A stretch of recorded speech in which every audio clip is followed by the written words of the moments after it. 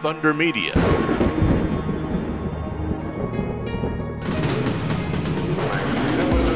This week, we look at a brand new event on the motorsport calendar. It's the Festival of Speed Canberra. I hope you'll stay with us. Joining us on the show this week is Martin Tanti.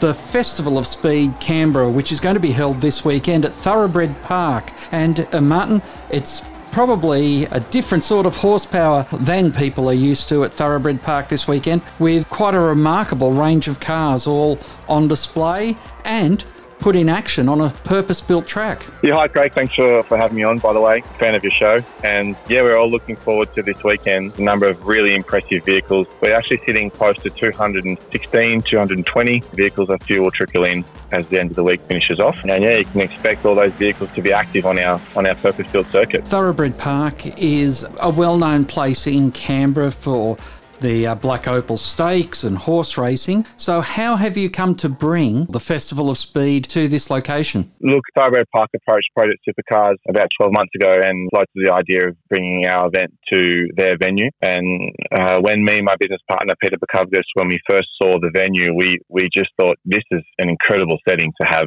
an event of this nature. Being European supercars and exotics, it's just fitting with the trees and the track, the circuit in between the trees, and just the whole feel of it. It gives that Goodwood Festival of Speed feel. It is going to see not only supercars in the road sense, but a whole range of super racing cars as well. Yeah, we're fortunate enough to have the support of BRM in Adelaide. So they're bringing out an S5000 and a 1988 Formula One car. That was from the team LaRousse. It's an Lola LC88, and it was driven by Philip Alliot, and it actually scored in the point in the Australian Grand Prix in 1988 up against Ayrton Senna. So it's an impressive car to have on circuit for sure. And, you know, we've got Cam Hill coming as well with their current Gen 3 racing V8 supercar from Stone Brothers Racing, and that's had a really good start campaign to the year in the V8 supercar circuit. So, yeah, we're looking forward to having those live on display. This year, it's been great to see that the Ferrari Club of Australia has put so much support behind you,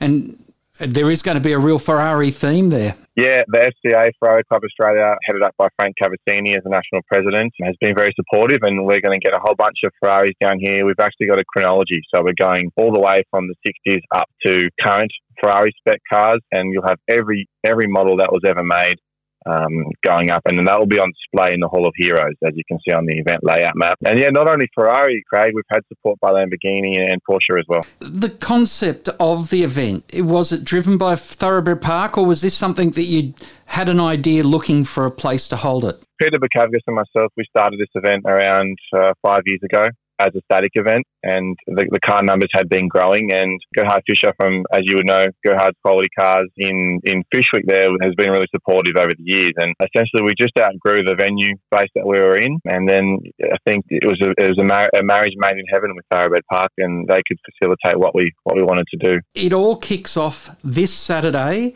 and for people who aren't familiar with Canberra, it's a location that you can drive to, you can catch the tram to, and there's normally plenty of areas there for people to be able to pull up and have good access to. Yeah, you can even walk from the city. It's that close. We're literally in the heart of the CBD.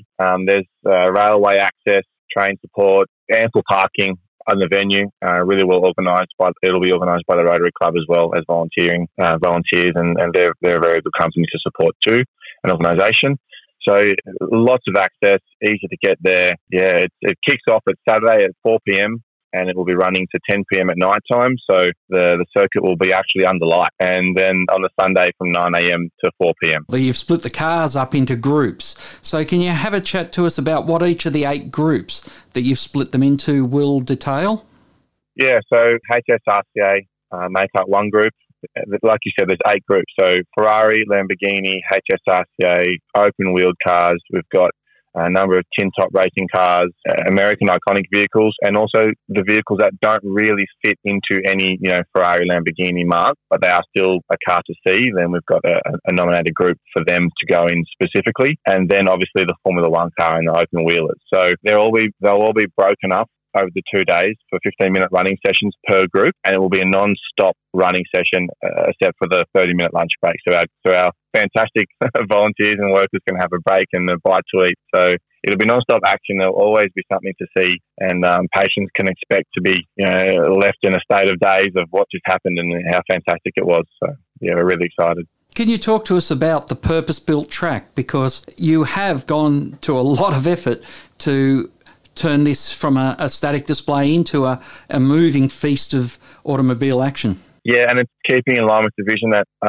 Peter and myself originally had, and we're very fortunate and grateful that we are at this position now that we do have an active circuit. The circuit is just over 500 metres long, got a good enough straight where we can get some sounds happening down the main straight, and it's beautifully laid in brand new bitumen in sections, and it's dynamic as well. There's a left and right hand S-bend with some ripple strips and curbing on the inside, so you'll be able to see cars and their different characteristics as well. And it's been a big effort to get to the point we are now at the circuit, but we're very happy with it, and they're putting the final touches on it as we speak, actually. And a bridge as well, so you can go from the outside to the inside to appreciate it from all angles. Actually, not in this year, not in year one. The pipelines for year 2 and year 3, the circuit will grow and the event will grow. It's important that we execute an amazing event, which we will this year undoubtedly, but it will be something of the fashion of a line or security guards letting people in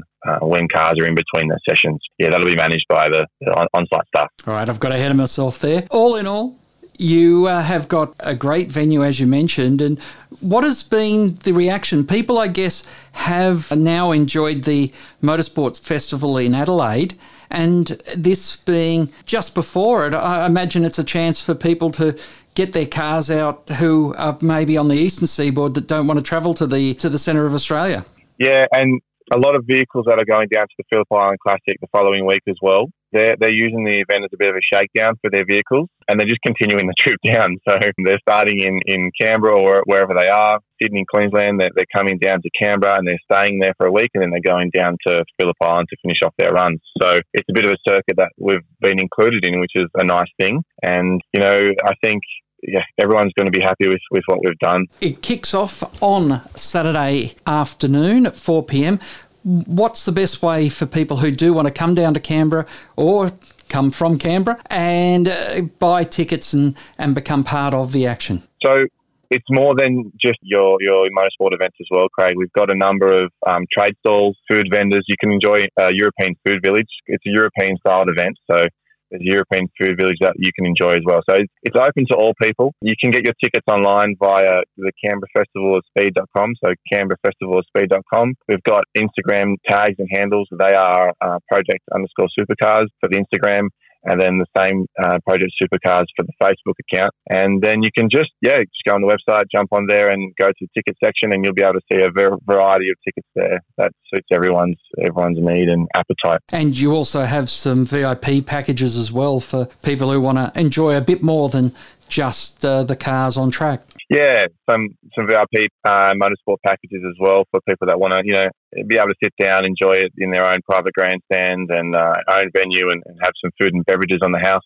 So, people that just want to get out of the sun and the hustle and bustle, it's a great option for them. And also to meet and interact with some owners of the vehicles that will be on the circuit as well. So lots of great options for ticketing, and we're really excited, Craig, really excited. And children under 10 are free? Children under 10 are free, and lots of activations and things for them to do during the event as well. We've got jumping castles and other things that they can get involved in if mum and dad want to run off and have a cheeky beer or something. So, Well, if people haven't seen enough supercar action or GT action at the Bathurst 12 Hour and then onto the supercars, certainly the Festival of Speed in Canberra at Thoroughbred Park is the next step in the project.